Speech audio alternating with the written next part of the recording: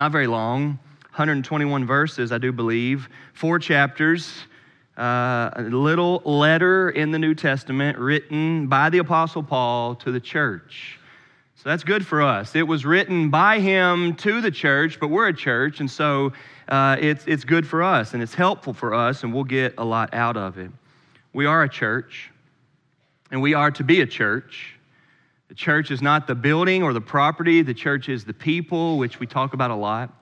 And so you and I need to really understand what it means to be the church. What you need to do or be or know or understand about what it means for you to be the church. That you would not think of the people that are sitting over there as the church, or that they would not think of the people sitting over there as the church, or that you would not think of me or our pastors here as the church, but that you would think of you as being the church. And a letter like this will help us. You know, in sports, you always have something like a homecoming, football homecoming, basketball homecoming, and typically you see the kids get dressed up, they do a homecoming court, a king and queen, and special game, and all of that. And y'all are familiar with what homecoming is, right? But churches sometimes do a homecoming. You've heard of this, right? We do one every year, usually the second or third Sunday in October every year. We have a homecoming, rather a big deal for us, possibly the biggest Sunday of the year for us. We have lunch here, we have games here, we have a big annual football game here. Homecoming's really, really fun for us. But when a school does a homecoming, they're just wanting it to be a big event, a lot of celebration, a lot of awards, recognitions, a lot of hyper energy around the school. But when a church does it, it's not exactly the same focus. When a church does a homecoming, we're not just wanting it to be a party. I sure hope you understand that. We are wanting to remember our roots. We're wanting to literally have a coming home to our history. We're wanting to see, how did we get to this point? When did the church begin? Who started it? Who were the people? Who were the people that taught and loved and discipled, right? We want to remember those things. This past fall, I got asked to come to my home church in Charlotte, North Carolina to preach their homecoming. I was so excited by that. What an honor it was to be able to do it. I wasn't able to go. We had too much going on that time of the year, so I had to decline, and hopefully they'll ask me again in the future. But I was really encouraged to think of going back there, a church that I was in 20-some years ago, and seeing people that taught me or spent time with me or loved me or helped me or gave money to me going on a mission trip when I was in college or took me out to eat and taught me the Bible, right? I was excited about seeing people that I love and that love me because of Jesus. And folks, we really got to get what I just said. Church is about you loving somebody and letting people love you because of Jesus. It's about that. It is about us putting ourselves in position to have real relationships because of Jesus. All of you all are fine enough people to understand real relationships without Jesus. You've all got family and friends and coworkers, and you're nice to them. You probably bought them a Christmas present, things like that. I'm not meaning that. I'm meaning more than that, where Christ is at the very center of it. The book of Philippians will help us with this. The book of Philippians will teach us and instruct us to be a people that love and are loved, that are able to put ourselves in position to let people know us, love us, get into our lives, and at the same way that we would do the same thing. This is far from saying, what can I get out of church? This is more of, what can I give to church? How can I be the church? Who in the church needs me? How does God use me to build up the church? We'll get this from the book of Philippians. Read with me, if you will, the first 11 verses of Philippians. Paul and Timothy, servants of Christ Jesus, to all the saints in Christ Jesus who are at Philippi, with the overseers and deacons. Grace to you and peace from God our Father and the Lord Jesus Christ. I thank my God in all my remembrance of you, always in every prayer of mine, for you all making my prayer with joy, because of your partnership in the gospel from the first day until now. And I am sure of this, that he who began a good work in you will bring it to completion at the day of Jesus Christ. It is right for me to feel this way about you all, because I hold you in my heart, for you are all partakers with me of grace, both in my imprisonment and in the defense and confirmation of the gospel. For God is my witness, how I yearn for you all with the affection of Christ Jesus. And it is my prayer that your love may abound more and more, with knowledge and all discernment, so that you may approve what is excellent, and so be pure and blameless for the day of Christ, filled with the fruit of righteousness that comes through Jesus Christ, to the glory and praise of God. Paul loves these people, doesn't he? They matter to him. He loves them, they matter to him, and the reason why is because they have a history, they have a relationship. It goes back, it exists now, and it's got some strength going into the future. Well, just a few words on the opening. Paul is there and is with Timothy. You know, Paul is a missionary. The book of Acts tells us about his travels and as he gets to all these different places, how he preaches the gospel. There aren't believers there. The Lord works. We see people saved. Paul stays, disciples, teaches, does Bible studies, in essence becomes the first pastor to these people. As the missionary pastor, he loves them. He's got Timothy with him. Timothy wasn't always with Paul in his travels, but here he is. It says, they are servants of Christ Jesus. That's their title. That's their label. They don't take any bigger titles than this most often. They are slaves to Jesus. They are servants of Christ. He writes it to all the saints in Christ Jesus who are at Philippi. Saint is a word for a believer. It doesn't mean those who are dead. It means those who are trusting in Christ. Holy by identity through the forgiveness of sins and the righteousness that you get through Jesus. He's writing to them in Philippi. That's why it's called Philippians. You know, a lot of times people get hung up on these words in the Bible that are hard to pronounce. Philippians just means the people in Philippi. But he says also with the overseers and deacons. In 2019, our church went to an elder-led church. We have 4 elders here. We have 4 pastors.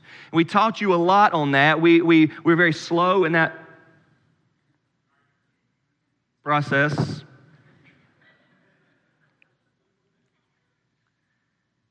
We talked a lot about what all of the, are we okay? All right. We talked a lot about what these terms in the Bible mean. You have in the church only 2 positions, offices, if you will. That's it. The Bible's not real complicated. These days, we've got a lot of labels that we put on church positions, but the Bible only has 2. You have elders and deacons. Now, the Bible tells us that overseers, elders, and bishops are all the same thing. And then pastors are pretty much the same thing as that. It's basically the same thing, okay? Elders, overseers, bishops, and pastors, same thing. The word is used interchangeably in the New Testament. And the other office is deacons. The elders and pastors, those people are the spiritual leaders of the church responsible for the teaching and leading. And the deacons are leaders in the church that lead with serving. It's not more complicated than that. It really isn't. It is not more complicated than that. That is what it is. You don't have to teach at all if you were a deacon. You may not want to teach. You may not be able to teach. If you'd like to serve and be a leader at serving and you're well-tested and you're responsible, you can be a deacon. Elders and pastors are those that teach. They're the ones who bear the brunt of all of the responsibility in the church to lead and disciple the whole body. Paul is saying that's who he's writing to. He's writing to the whole church. He's writing to all the believers in Philippi, the saints, the overseers, and the deacons. And then he says his familiar greeting, grace to you and peace from God our Father and the Lord Jesus Christ. And then we get into the body of the letter, okay? It starts at verse 3. The first point for you this morning, number 1, the memory of the gospel's work in the past. Number 1, the memory of the gospel's work in the past. Look what he says in verse 3.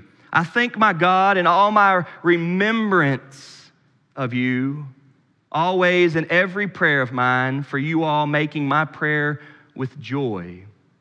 Paul remembers them. Paul remembers them. Paul has thoughts about them from the past. Paul can remember where they came from. Paul recalls how their relationship began. Paul remembers their names. He remembers their lives. He remembers the way God is working in them. He remembers their struggles. He remembers their successes. He remembers them. But it's not just an affection toward the past, which we all have. It is a memory of the gospel's work. It is a memory of the power of Jesus working in their lives. This is why I began the sermon with what I began with, that it's not just love and knowing, it is loving and knowing with Jesus at the center of it. And this is what the apostle is talking about. Notice that he is thankful for them. Notice that he is prayerful for them. Notice that he is joyful because of them. Do you see that all there in verses 3 and 4? I thank my God in all my remembrance of you, always in every prayer of mine for you all, making my prayer with joy. Do you have any relationships like that? Thankful for what God is doing in people's lives, prayerful for what God is doing in people's lives, joyful for what God is doing in people's lives.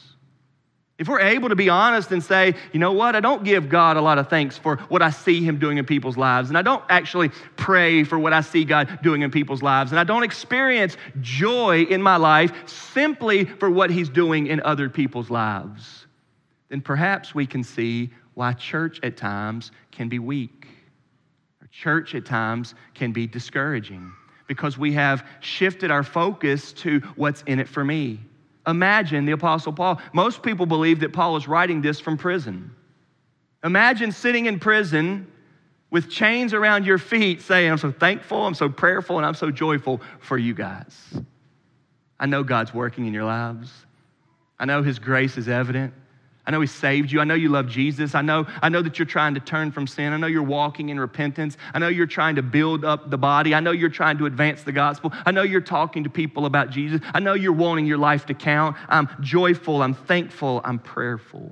He's remembering them. Now, he says he's remembering them, and look what he says in verse 5. Because of your partnership in the gospel from the first day until now. They've got some history together. Let me show you that history. Turn with me to Acts chapter 16. You know, one of the things that people always say about reading the Bible is it's hard to understand. They don't understand it, and so they get discouraged and they don't keep going with it. Well, in our men's and women's Bible study that meet on Wednesdays and Thursdays in the mornings, we've been going through Corinthians.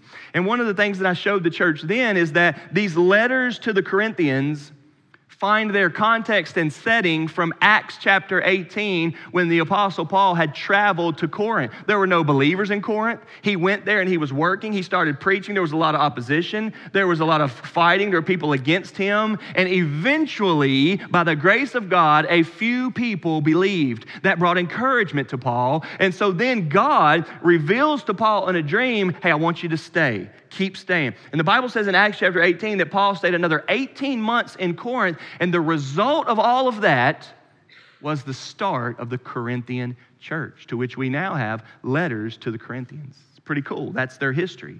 Well, we have a very similar thing going on right now with the Philippians.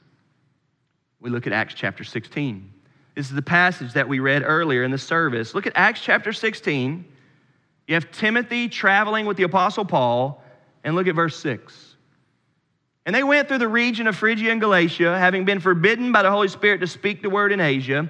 And when they had come up to Mysia, they attempted to go into Bithynia, but the Spirit of Jesus did not allow them. So passing by Mysia, they went down to Troas, and a vision appeared to Paul in the night. A man of Macedonia was standing there, urging him and saying, come over to Macedonia and help us. And when Paul had seen the vision, immediately we sought to go on into Macedonia, concluding that God had called us to preach the gospel to them. Listen, y'all, Macedonia is where Philippi is. Look at the next verse, 11. So setting sail from Troas, we made a direct voyage to Samothrace, and the following day to Neapolis. Look here, and from there to Philippi. Paul's first trip to Philippi. Paul's first trip to Macedonia. Y'all, at this point in Paul's life, he's not joyful. He's not thankful. He's not prayerful for the Philippians. Doesn't know a single person by name. Doesn't have any history. There are no memories there, right? I can remember when I was living and working in Fairdale, and I didn't know hardly any of you all. There are a very, very, very, very few of you all in the room right now who I was living and serving with in 2003. I was here in Fairdale in 2003, doing Bible studies and preaching the gospel and doing things. I don't remember you all from there. And there was a time where God brought us together.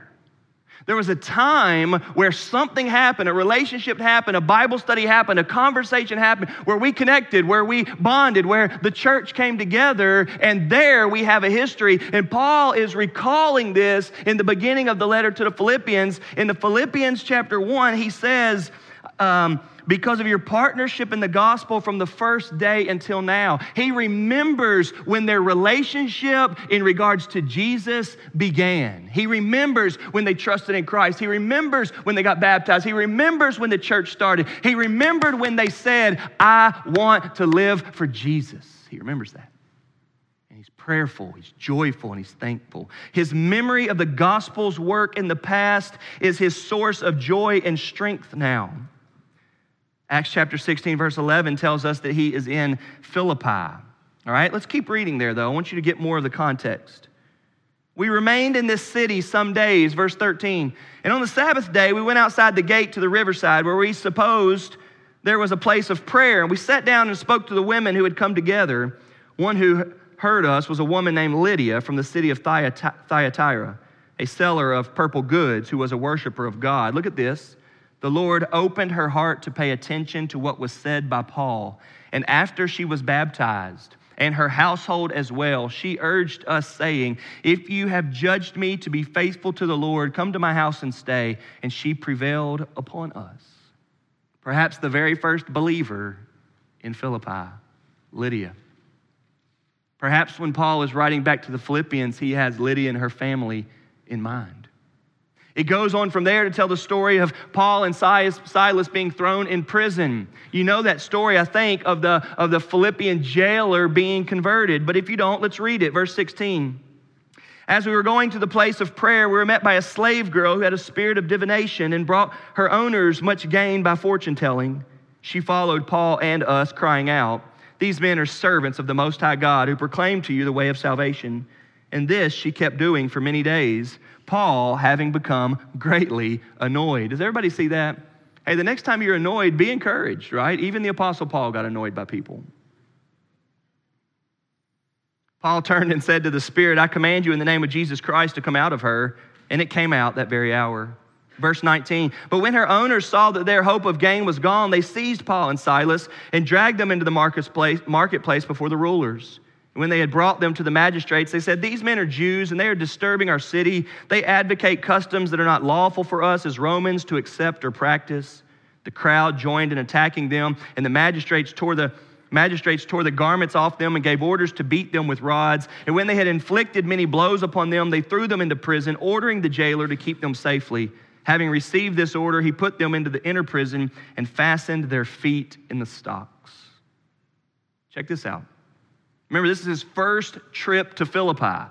This is the letter of Philippians. This is who it's written to, okay? About midnight, Paul and Silas were praying and singing hymns to God. Hey, don't think prison is all that bad, okay? Don't think prison means God's not with you.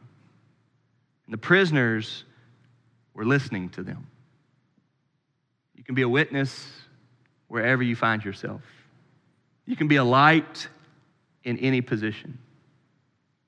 Midnight, praising God in prison, and God's using them.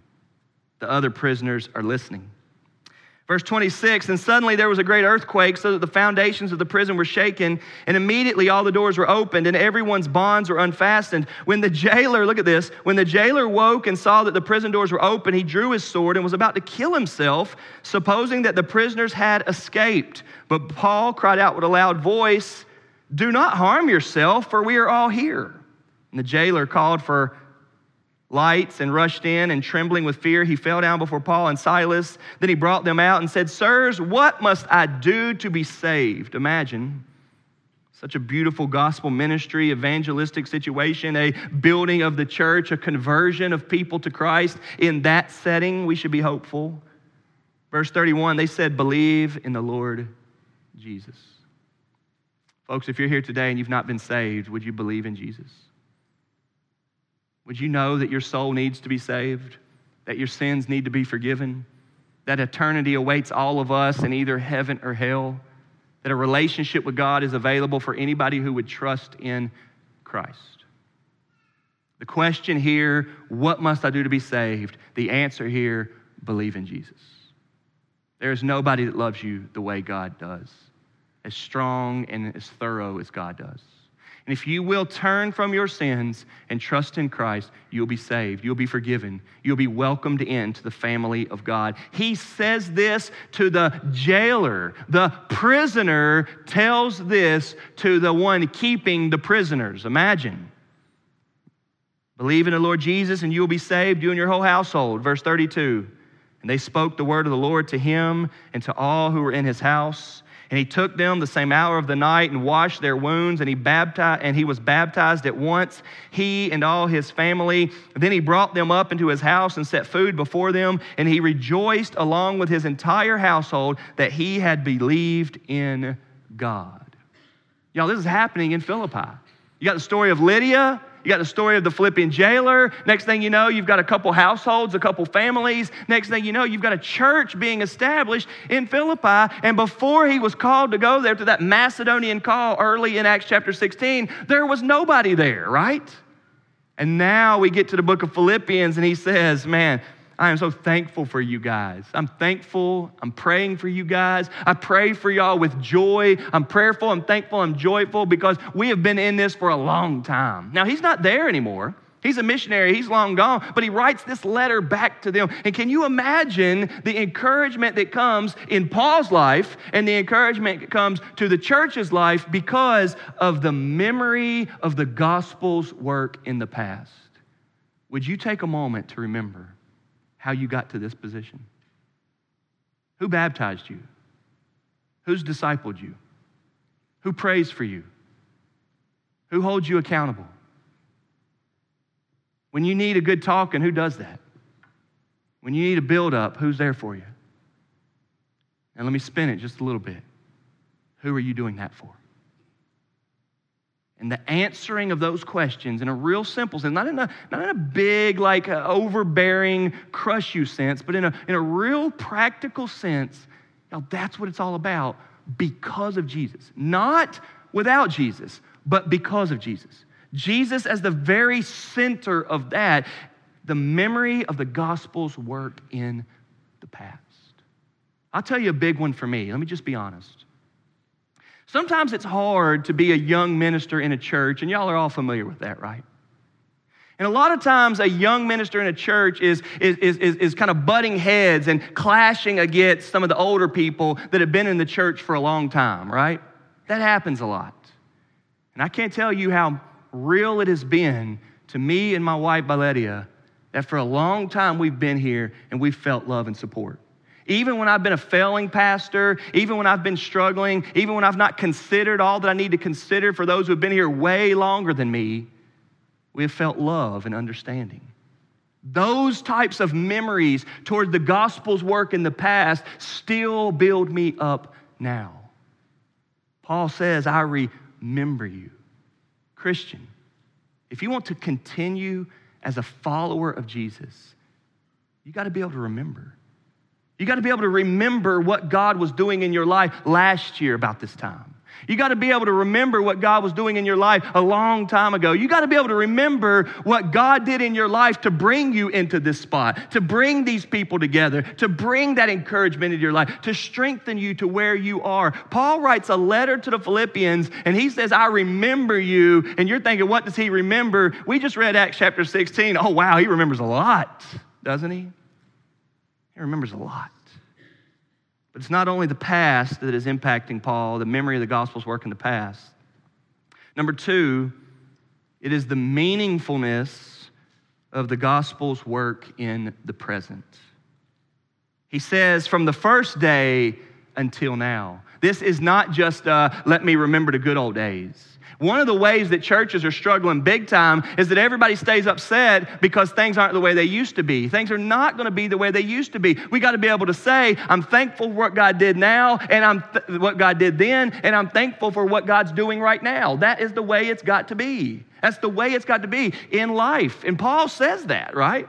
So he remembers, man, when he was in Philippi, they were grinding together. They spent all that time together. He was teaching them. He was discipling them, and he's not there. He's not going to allow them to say, Paul, why don't you come back here, man? Things were so much better when you were here, Paul. He doesn't do that to the Corinthians. He doesn't do that to the Philippians. He doesn't let those people say, back when you were here, it was so much better. He says, no. He says there's one Christ, one Lord, one Savior, one God, one family, one body. Focus on Him. But he does say, all the way until now. He does find meaningfulness in the gospel's work in the present, right now. Now, you remember I keep saying that to love and be loved, to know and be known through Jesus. Well, here's where this really matters. If our focus, let's just be so honest right now. If our focus is Christ, truly Jesus, then there is a lot of meaningfulness right now. Amen? If it is Jesus, there is a lot to find meaning in right now, January the 12th of 2020. If it's not Christ, if it's people, if it's relationships before Christ, if it's experiences, if it's the way you felt 10 years ago, if it's the way you felt last year, if it's those things over and above Christ, then I can see where the meaningfulness has dampened or weakened or lessened. Because listen, folks, life is hard, is it not? Life is hard. We all find ourselves in rainy days and tough seasons. We all have to navigate through life where we're saying, you know what? Last year was a little worse than I had thought it would be. Last year was the best year of my life. I can't imagine this year being better, right? We all are feeling those types of things. If you're going to allow, listen, your feelings and your experiences to determine your faithfulness to Christ, well, guess what? It's going to be a roller coaster. But if the meaningfulness of the gospel's work in your life is the A1, number one, first and foremost, biggest priority, the number one treasure to you as the Bible teaches us it should be, well, guess what? There is meaningfulness right now. Right now. We're all carrying inside of us a little bit of discouragement. We're all carrying inside of us a little bit of discouragement. We just had a Wednesday night service. I asked the church to say, tell me some things we can pray about. Filled up my prayer sheet with like 100 different things. Then I said, tell me something you're encouraged about. Nobody said anything. I said, well, that's not true. There's a lot that you can be encouraged about. I know there's a lot that you're heavy burdened about, but there's a lot that you can be encouraged about. When our focus is truly Christ, then we're able to understand the meaningfulness of the gospel's work right now in the present. And he writes that to them. Verse 5 says, because of your partnership in the gospel from the first day until now, right now, you are still partners with me in the gospel. You are still advancing the kingdom. I'm not there, but the church of Philippi is there, Paul says. I'm gone, but you're there. You're still moving on. You're still moving forward. You're a real church. You're advancing. Then he says this. Check this out. We know this verse because we do our testimonies with this verse. Verse 6. And I am sure of this. How meaningful is this? I am confident of this very thing, that he who began a good work in you will bring it to completion at the day of Jesus Christ. That speaks to past, present, and future, I know. But if you're talking past, present, and future, you're definitely hitting on current, right? God has not quit with you. God is there for you. God is working in you, and he reminds them that.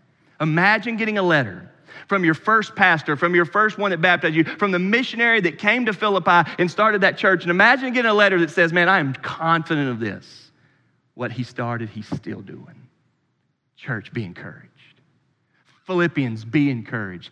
God who started it is going to complete it. You are in his work. This week, I had one of our young adults who's away at college send me a text. He said, hey man, please pray for me. I'm in the battle, I'm in a struggle, and I'm wanting to be all out for Jesus. I'm wanting to live all out for Jesus right now, and it gets hard at times. Please pray for me. And you know what? Because I'd been preparing on this, My mind went back to when we had met. My mind went back to some of the time that we've had together. And you know what? I reminded him, hey, I'll pray for you. And then I said, but I've been praying for you too. You see that? We got a history together, but we've also got the present together. Jesus was working then, and Jesus is working now. And Paul finds meaningfulness of the gospel's work in the present. Church, you can never, ever, ever let your faith be in the past. Your faith has to be right now, today. I don't know what you've been doing. I don't know how you feel. I don't know how you arrived here today, but it is time now for you to repent of your sins, trust in Christ, believe, and say, I'm a follower of Jesus. Right now, today. You know, I'm loving these IMB videos that we're watching. We got some people in our church who are really getting stirred up by those too. God may be raising up some missionaries in the midst of our church simply through that, and I praise God for it. I hope we'll keep giving to it. It looks like we're about to reach our goal of $3,500, but we're going to go the rest of January, and so why not go for $4,000, $5,000? Let's give as much as we can to that, right? Did you hear the guy say that he's helping those people in negative 40-degree weather, right? Did you hear him say that on the video? We should be willing and ready to give him whatever he needs to help him do that, right? He's going to some place in Asia where there are not a lot of people. The people are nomads, and he's telling them about Jesus. You saw the video. It's outstanding. But I want to teach you something, okay? And I'm not sure if we're ready for this, but it's true. I'm talking about the meaningfulness of the gospel's work now. Do you realize that if it's all about Christ for you, that you have more in common those people in that video, not the Americans that we sent there, those Asian people, than you do the very people living on your street that you've known for 50 years? Do you know that on the inside of those people, they love the same thing that you love? Do you know that in your deep desires and your real passion for what life is all about for you, it is equal to what theirs is as well? Day in and day out may be a little bit different. Struggle for life may be a little bit different. But the love for God Almighty, our Father in heaven, His Son Jesus, our Savior, is at the very center of what it means to be the church, to be a follower of Christ, to love His Word and depend on His Word, to look to His Word. That is the very most important thing in our lives, and that is the very most important thing in their lives. And there may be people that you went to high school with, that you live on the street with, that you talk to all the time, that you're as close can be. You can walk over there next door in the pajamas and borrow milk from them anytime you want to because you're that close. And listen to me, do you realize that because of Jesus, there is more connection, more common bond, more similarity in the heart of believers than there is between a believer and an unbeliever? Now, if you're here today wondering whether that's true, then is Christ really at the center? Is heaven really your home? Is eternal life really your desire and your heartbeat?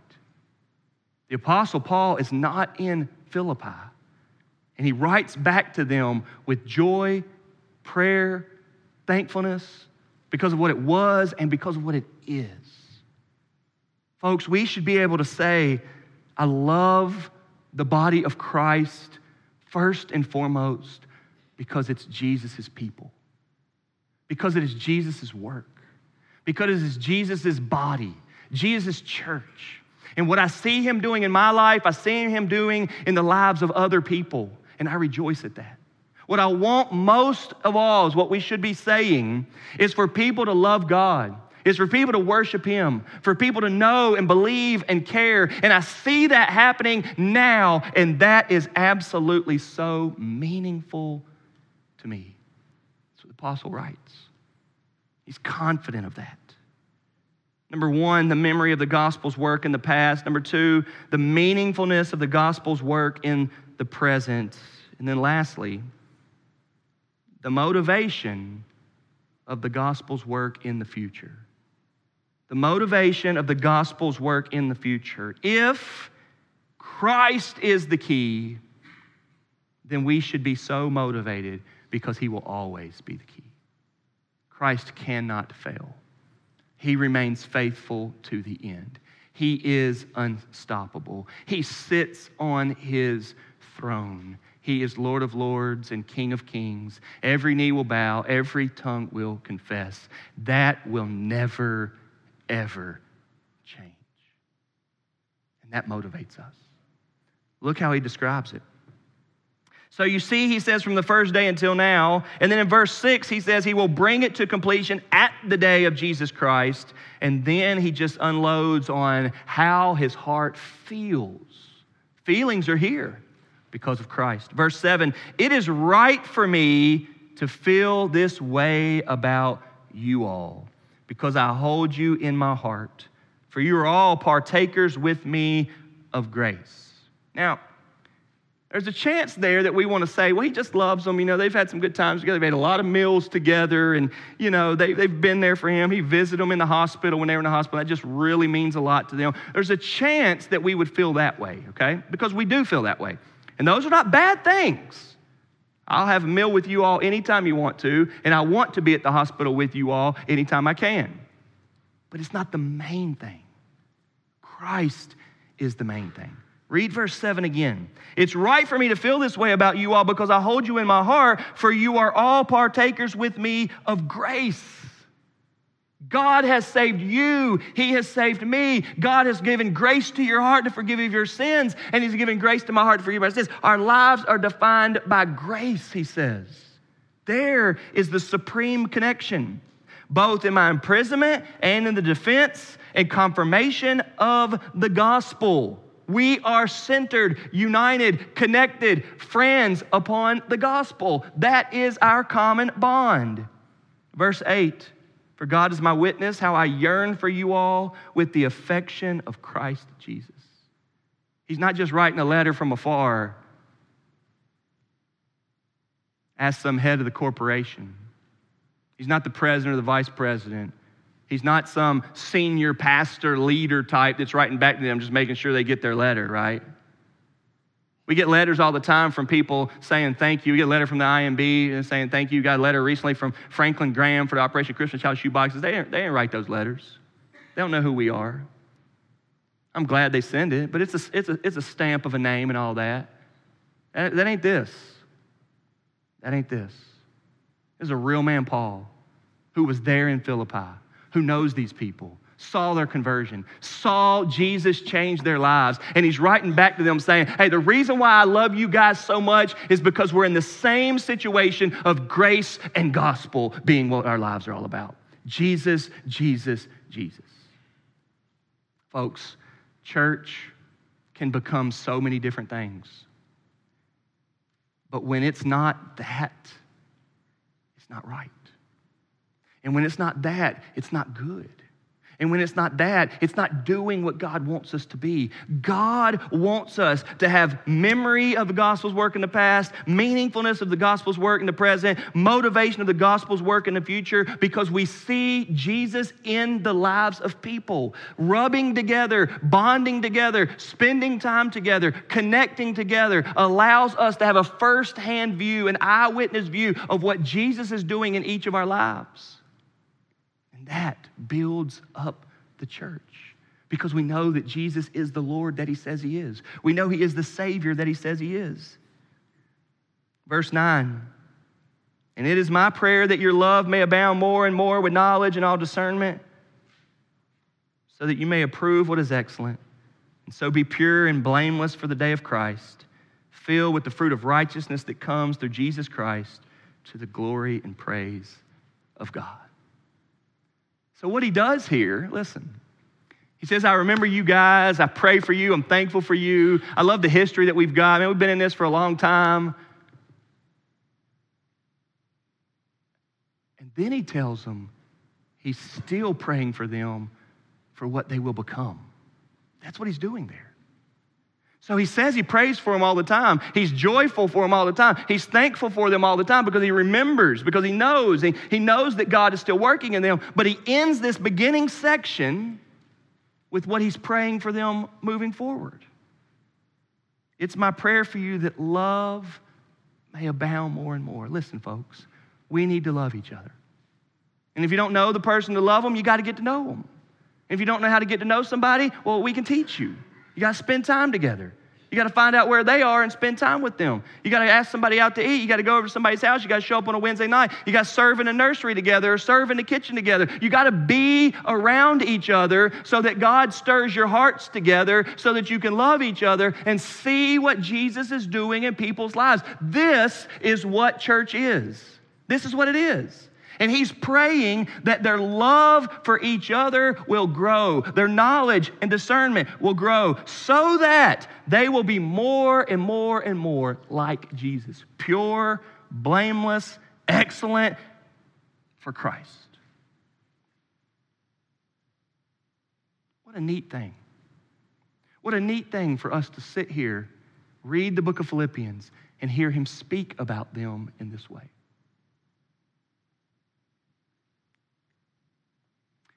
You ever gotten a phone call from somebody that you haven't heard from in a while and you think, man, guess who called me the other day? It was so good to hear from them. It's a true story. On my birthday a couple weeks ago, may have been the day before, day after, I can't really remember. But I had a buddy from high school. I graduated high school in 1998.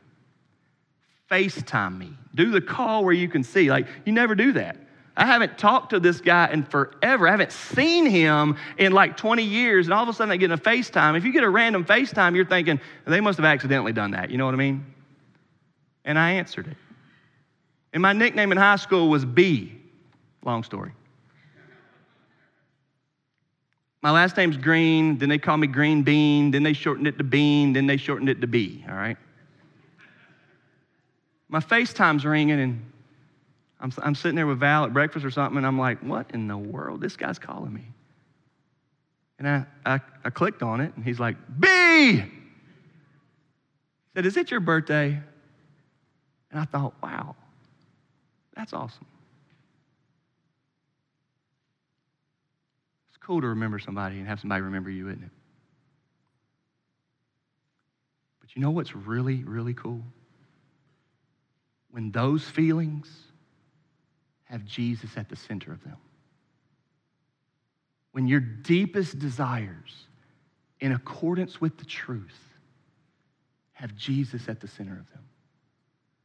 When you can connect with somebody and you know that it's for the glory of God. Church, this is what we are to be. That we love, that we care, that we know, that we're known. We have relationships, both directions, to help us live for Jesus. May the book of Philippians help us do this. Let's pray. Father in heaven, thank you that we've now moved in a different direction where we can study a New Testament book. Thank you, God, that there is evidence of the gospel's work, past, present, and future. Father, I pray that we would be motivated to identify that. Not just relationships, but relationships centered on Jesus. Father, we pray that you would help us to be able to remember, help us be able to recognize, and encourage us for what's coming in the future. Oh, Father, lead us now to have Christ at the center of our lives. In Jesus' name we pray, amen. As we sing this final song, let's give time for ourselves to respond.